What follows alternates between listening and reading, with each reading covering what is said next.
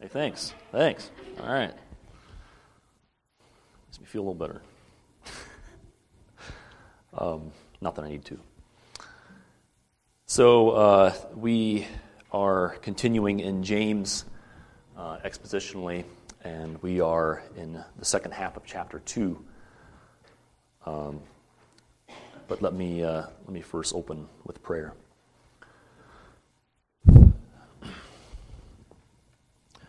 Gracious God, there's don't take this lightly to bring your words, your word of truth, to your people. So I stand here humbly,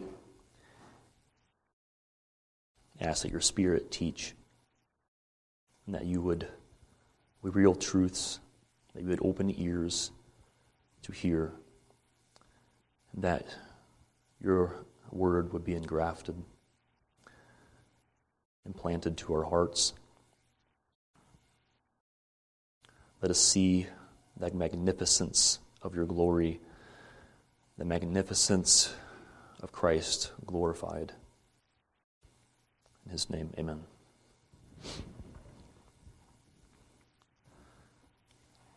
Like I said, we've been working through James, and so just a brief review, since I'm fairly far apart as far as messages go, being up here and excuse me, bringing the word.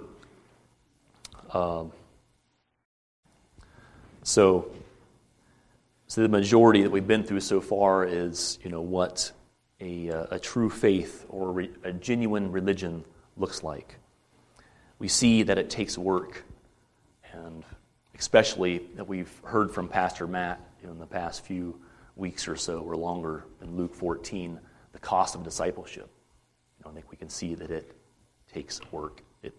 There is a cost. And the Christian life is marked with obedience to the word of truth. It's not only hearing the word, but doing it.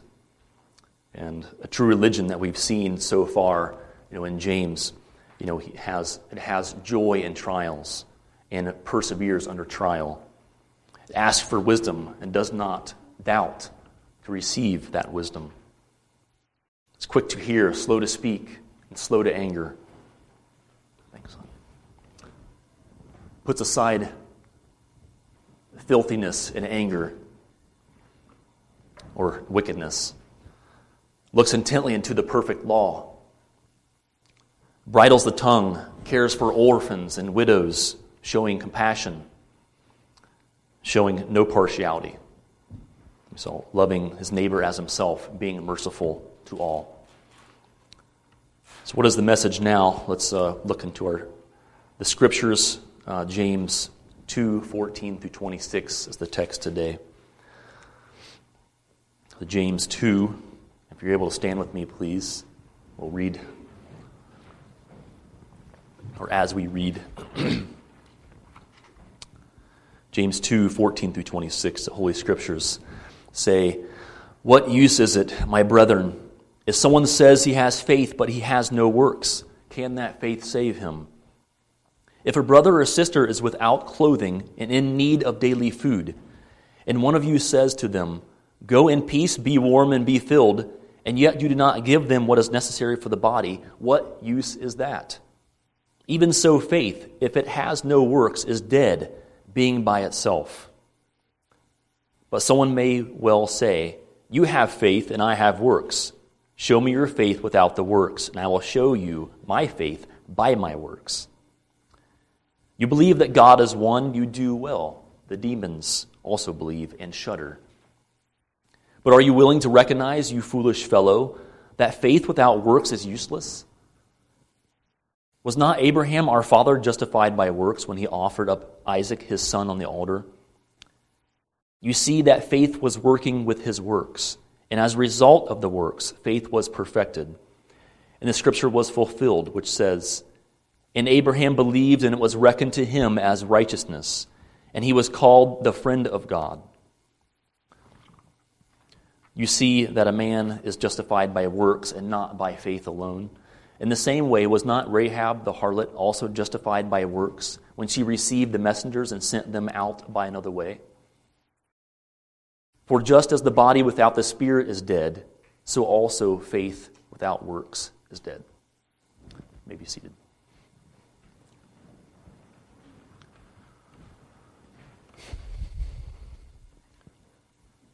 So I come up here also realizing that I may be less mature in many areas of the doctrines of grace. And so I ask for your grace. But I'll also ask that if I'm in error, let me know. If there's questions, let me know. I will not be defended. Please come to me. The last thing I would ever want to do is speak in error up here. So, that being said. So James is denying the ideas that, one, a saving faith can be apart from works. A saving faith can be apart from works. Again, denying these notions, denying these ideas. And two, that a mere knowledge of God can save. We deceive ourselves if we believe these myths. Just like he said back in chapter 1, verse 26, if anyone thinks himself to be religious and yet does not bridle his tongue, but deceives his own heart, this man's religion is worthless. Is not by the demonstration of deeds, is it not by the demonstration of our deeds in our works that we see a regenerated heart? Is it not by our lips and behaviors that wisdom, which is pure, peaceable, and gentle, it's revealed? Yes, it is. But on the other hand, I just want to be careful here because we don't want to fall to the notion that your works or good deeds justify you.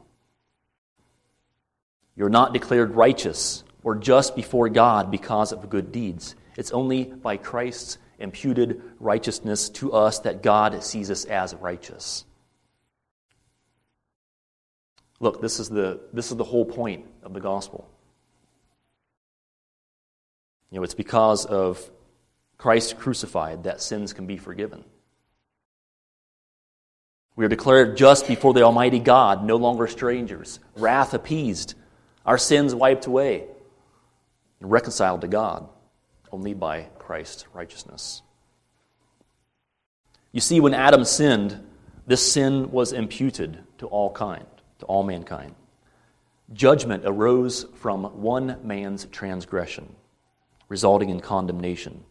But God demonstrated his love for us. While we were yet sinners, Christ died for us. By death and suffering of Christ for our sin was imputed to Christ. God sees our sin, your sin, as belonging to Christ, and Christ paid our penalty for it.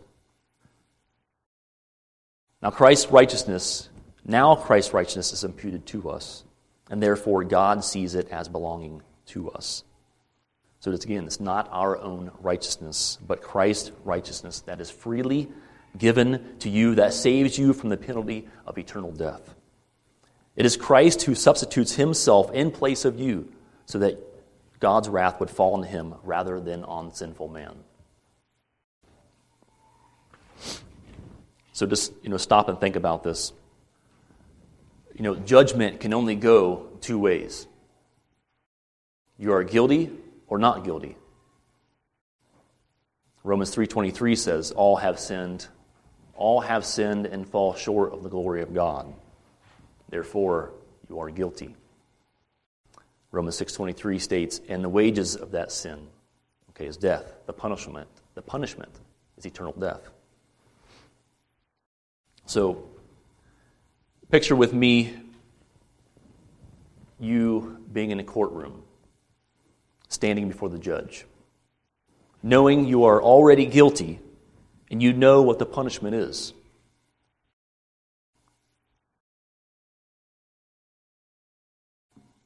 I don't know what, if you can picture this, we've seen, back in the days of Judge Judy or whatever is on nowadays, I don't know what, but I'm sure people have seen the courtroom. If not, maybe some of you have been there.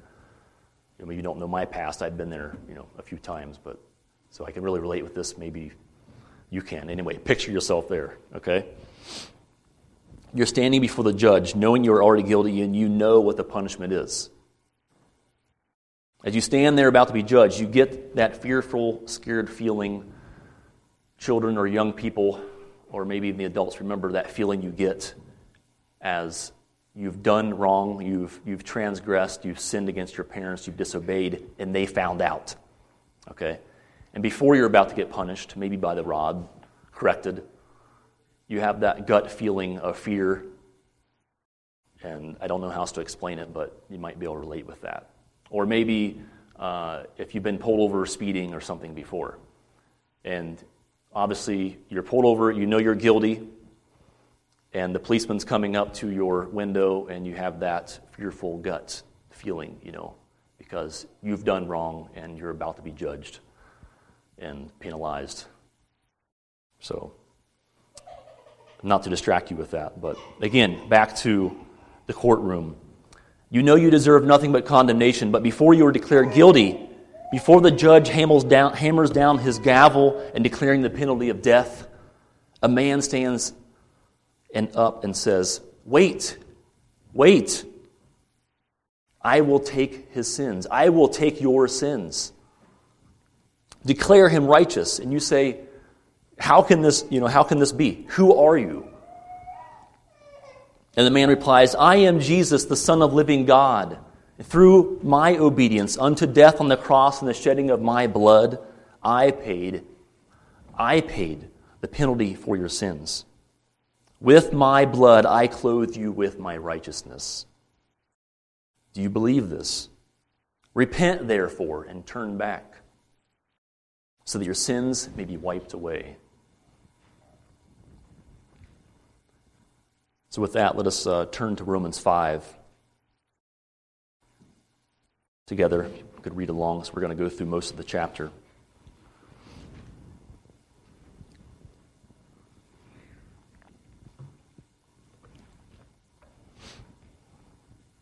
Romans 5. We're looking at 1 and 2, and then 6 through 19, somewhere in there. So if you don't hear my words, then may you hear them through the Holy Scriptures and by the Spirit and understand this. Therefore, having been justified by faith, we have peace with God through our Lord Jesus Christ, through whom also we have obtained our introduction by faith into this grace in which we stand. And we exult in hope of the glory of God. Moving to 6. For while we were still helpless, at the right time, Christ died for the ungodly. For one will hardly die for a righteous man, though perhaps for the good man someone would dare even to die. But God demonstrates his own love toward us in that while we were yet sinners, Christ died for us. Much more then, having now been justified by his blood, we shall be saved from the wrath of God through him. For if while we were enemies, we were reconciled to God through the death of his Son, much more, having been reconciled, we shall be saved by his life. And not only this, but we also exult in God through our Lord Jesus Christ, through whom we have now received reconciliation.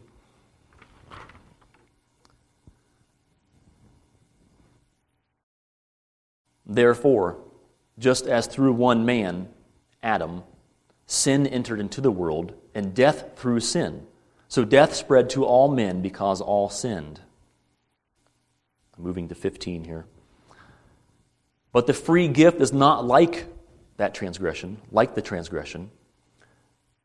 For if by the transgression, the many died, much more did the grace of God in the gift by the grace of one man, Jesus Christ, abound to many.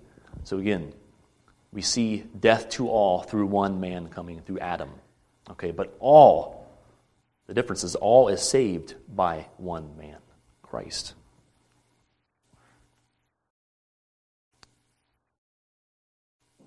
So I think it was on 16. The gift is not like that which came through the one who sinned, For on one hand, judgment arose from one transgression, resulting in condemnation.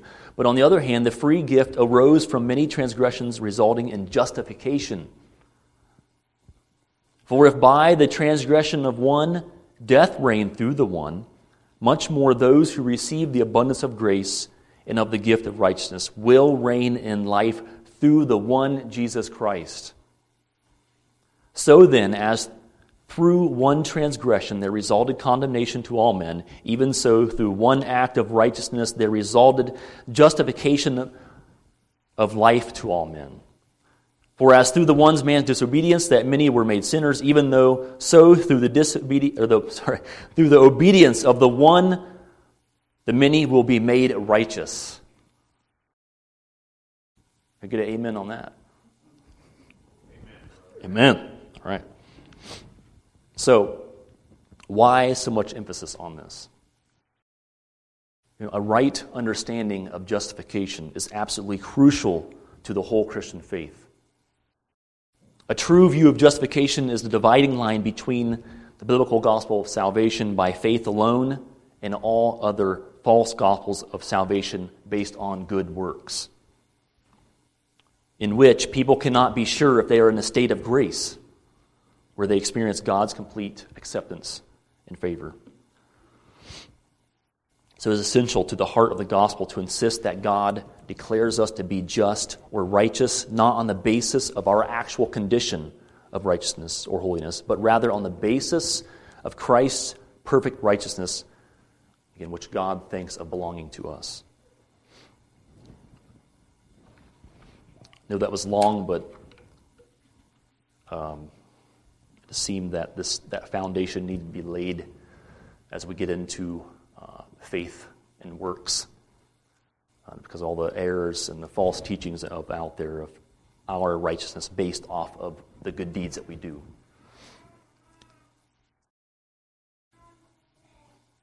So verse 14, what use is it, my brethren, if someone says he has faith, but he has no works? Can that faith save him?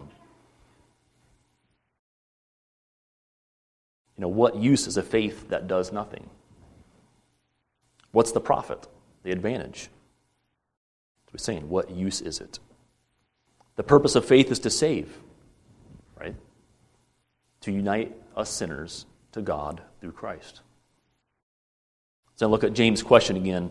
What use is it, my brethren, if someone says he has faith, but he has no works? Can that faith save him? His argument is that faith without works is useless and not a saving faith.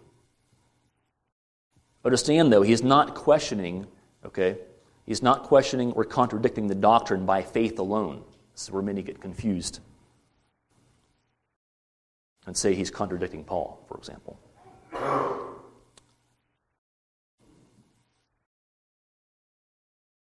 As he does not say, for example, he does not say if someone has faith. He says if someone claims to have faith, if someone says he has faith, if someone professes he has faith. It's referring to a specific kind of faith, if you can even call it that. The faith of a person who claims to believe in God but has no deeds, has no works. Hence not being a saving faith. It has no profit. It's of no use. It does not save the soul. A faith with no works is not a saving faith. A faith that evinces no fruit, no works, no doing of the word is indicative of an unregenerate heart. If God has indeed regenerated the heart or given new life, then there will be works. There will be obedience to his word. There will be light. Matthew 5:16, let your light shine before men in such a way that they may see your good works and glorify your Father who is in heaven.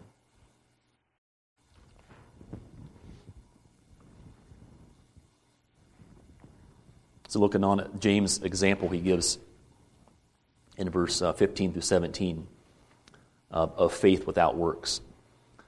If a brother or sister is without clothing and in need of daily food, and one of you says to them, go in peace, be warm and be filled, and yet you do not give them what is necessary for the body, what use is that? Even so, faith, if it has no works, is dead, being by itself. Earlier in chapter 2, 6 weeks ago, whenever it was, verses 8 through 13, the first part of that, it was about fulfilling the royal law. You shall love your neighbor as yourself. And loving someone as yourself requires graces such as humility and mercy. And children, if you can remember, I asked you what mercy means. One of you answered, it's compassion. Another one said, it might not have been a child, but someone answered, it's not getting what you deserve. Both answers were correct. But now I want you to think about your faith. Does your faith have works? Are you showing compassion to others? Your brother or your sister? When someone is in need, are you like the Good Samaritan that helps the wounded man? Even though he deserves nothing from you? Or are you like the Levite, and the priest that simply pass by on the other side? In verses 15 through 17, James paints the similar picture. Again, if a brother or sister is without clothing and in need of daily food, when one of you says to them, "Go in peace and be warm and be filled," and yet you do not give them what is necessary for their body, what use is that? Here's an apparent void of life of the Spirit. It's devoid of mercy and compassion. It's clearly observing a brother or sister in need, brother and sister in Christ, in need, without clothing or in need of daily food, for example, and making a choice to do nothing for them. It's not giving them what's necessary for the body. Instead, it's like a well-wishing. Like he says, be warm, or go in peace, be warm and be filled. It's just the well-wishing. It's talking.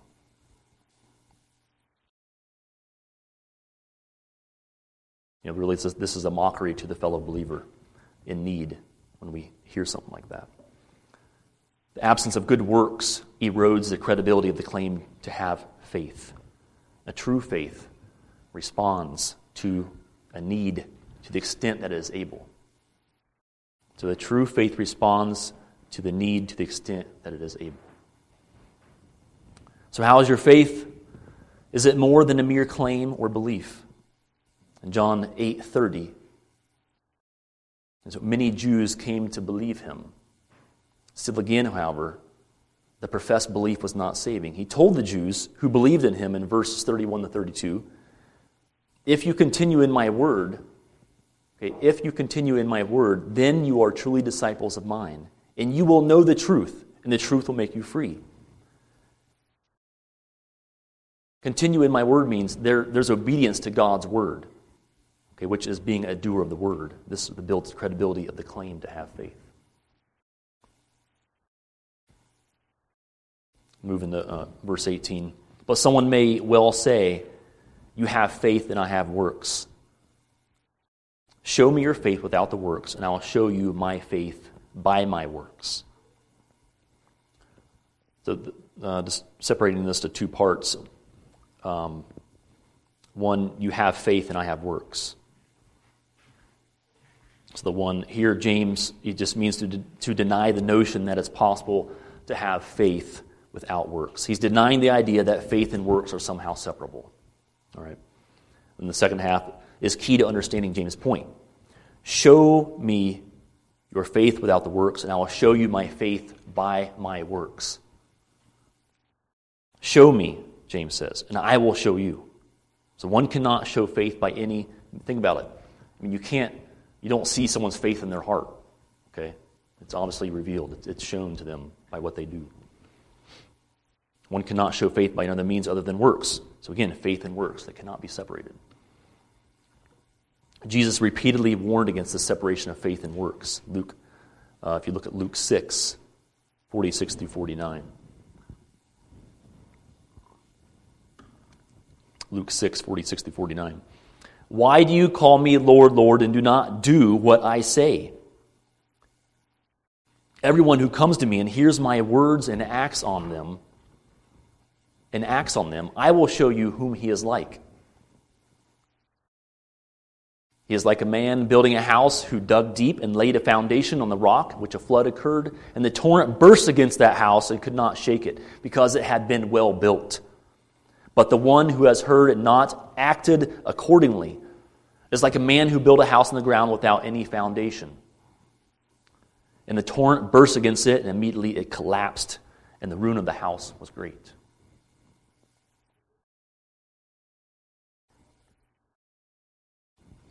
So faith is shown by works. Verse 19, you believe that God is one, you do well. The demons also believe and shudder. James challenges another false notion that faith consists solely in believing.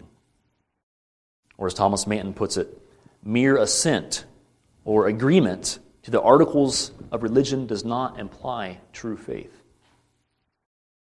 Yes, you do well, as he says, you do well. It is commendable to believe the doctrine that God is one, which rejects polytheism of the Gentiles, affirms the belief that there are three persons, Father, Son, and Spirit, and that these three are the one God. This article of faith includes everything related to God, as to God the Father, His being and perfections, so to Christ as God and the Son of God and the Messiah and to the Holy Spirit. And to believe all this, yes, it's right. It's good. It's commendable. But the demons also have the same assent of these articles of religion. They understand this. They believe in the one true God in Deuteronomy 6:4. Hear, O Israel, the Lord is our God, the Lord is one. But they fail with the next commandment, which is love thy Lord with all thy heart, all thy soul, all thy might, all thy strength. They know the truth about God and Christ and the Spirit, but hate it. There is only an intellectual acknowledgement and is devoid of any works out of the love for God. Hence, they shudder and shudder. Demons also believe and shudder because they know God the Father only as a judge, not as a friend, but an enemy, and they know Him, but cannot enjoy Him. Think about the difference. They know Him, but cannot enjoy Him. There's only fear and dread. They shudder. There's no comfort, the comfort that we can have. But for a true believer, there's not only assent to the truth of the Word, but a consent to take Christ. A true believing brings great comfort to a Christian. A true believing is a saving faith. So do not rest until you have a true believing. Do not rest until you have that sort of knowledge of God that gives comfort. Oh, taste and see that the Lord is good. How blessed is the man who takes refuge in Him. Psalm 34:8.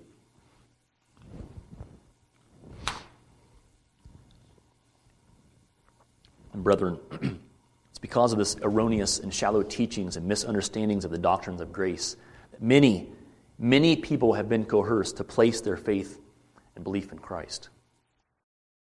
If you haven't heard me yet, hear me now.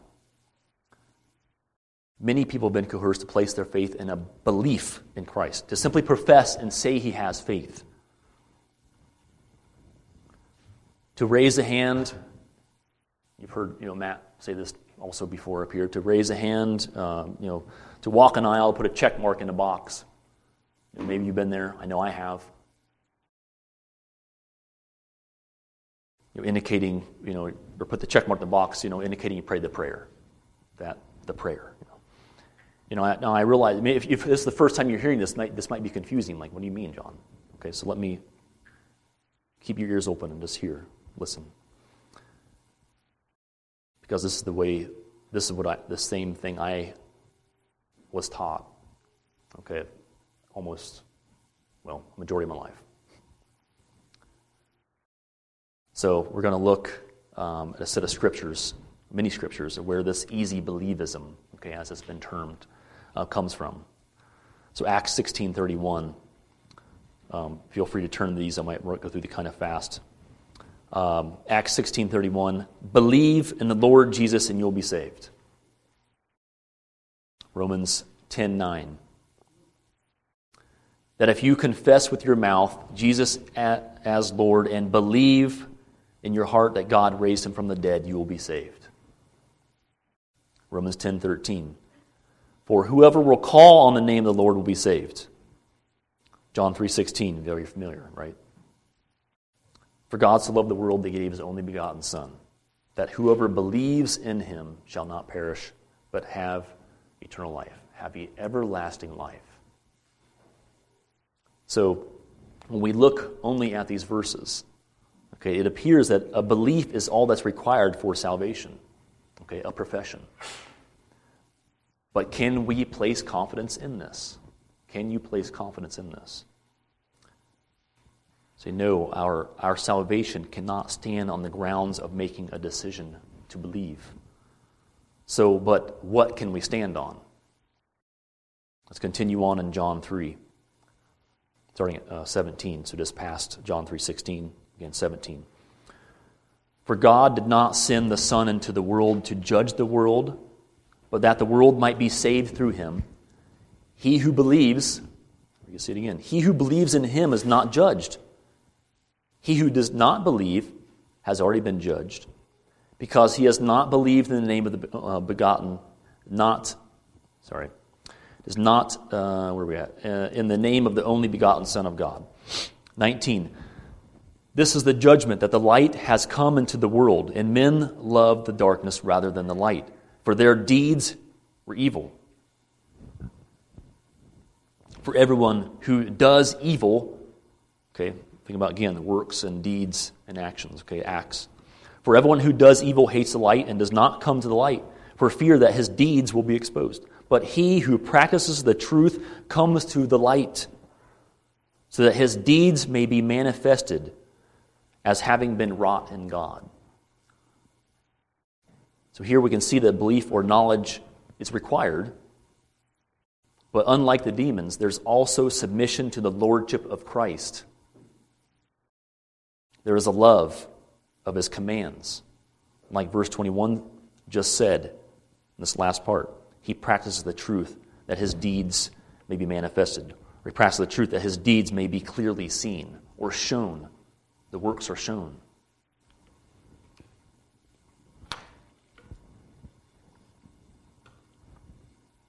Again, let's not confuse. I laid the foundation of justification and works, for that whole part here in the beginning, so you don't confuse works, again, as being justification for righteousness.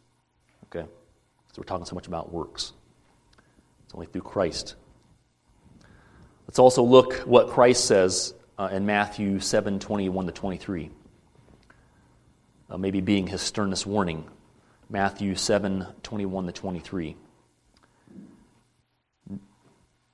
Not everyone who says to me, Lord, Lord, will enter the kingdom of heaven, but he who does the will of my Father who is in heaven will enter.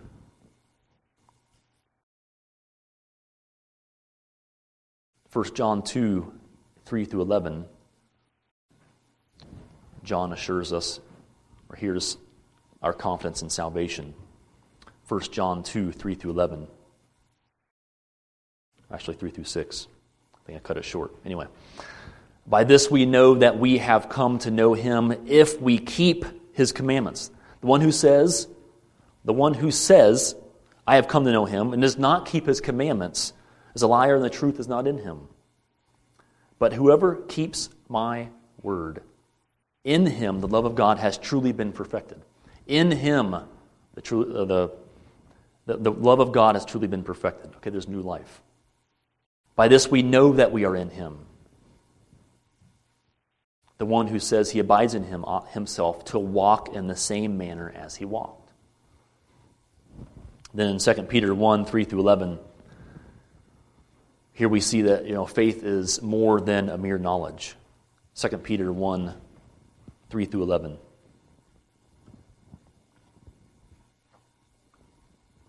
Seeing that his divine power has granted to us everything pertaining to life and godliness through the true knowledge. Important word there. Not just a mere belief or profession, but through the true knowledge of him who has called us by his glory and excellence. For by these he has granted to us his precious and magnificent promises, so that by them you may become partakers of the divine nature, having escaped the corruption that is in the world by lust. Now for this very reason also, applying all diligence in your faith, supply moral excellence, and in your moral excellence, knowledge, and in your knowledge, this is how I read this, hopefully it's correct, but, here in knowledge and in your knowledge, look what's after this. We have self-control, perseverance, and in your perseverance, godliness, in your godliness, brotherly kindness, and in your brotherly kindness, love. From the knowledge. There's your true knowledge. That's a true belief.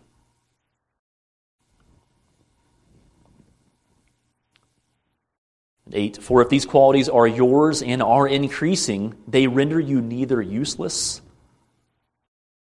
nor unfruitful in the true knowledge of our Lord Jesus Christ.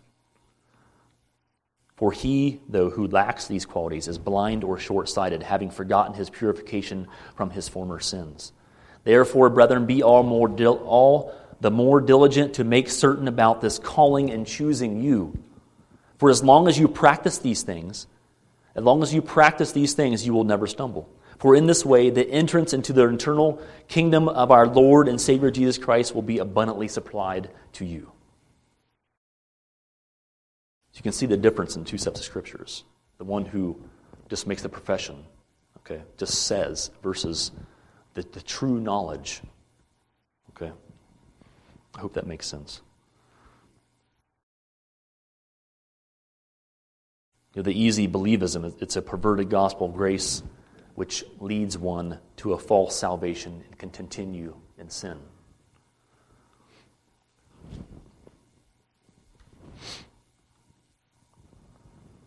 I mentioned already, we know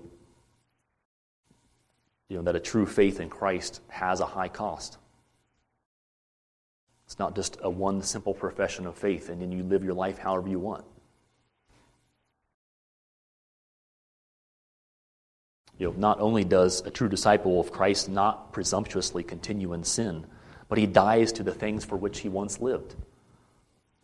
He dies to self. God must be supreme in your life. There's no walking the fence for Christ and sharing your heart with the loves of the world. But a genuine, pure, and undefiled religion is marked with compassion. It is unstained by the world. There's a doing of the word, not thinking or talking about doing his will, which I've been plenty guilty times of doing, thinking or talking about it, but doing it. A saving faith has works. A new heart, a regenerated heart, a new life will demonstrate saving faith.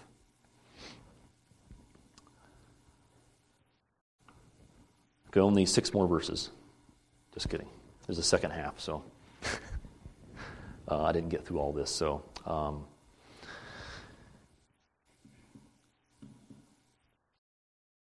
let's pray.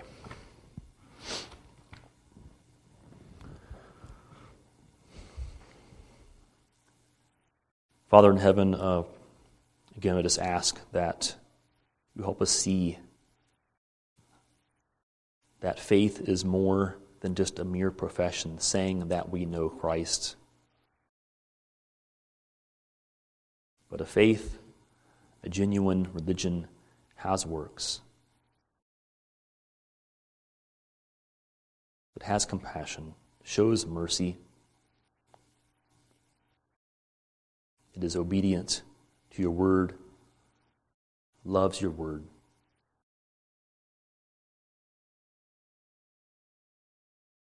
Lord, I pray that you would just wean us from the things of this world, the cares and the loves that we have of it.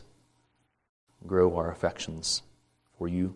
We have greater convictions to know you, to know your word, and to obey your word and to do your word. In Christ's name, amen.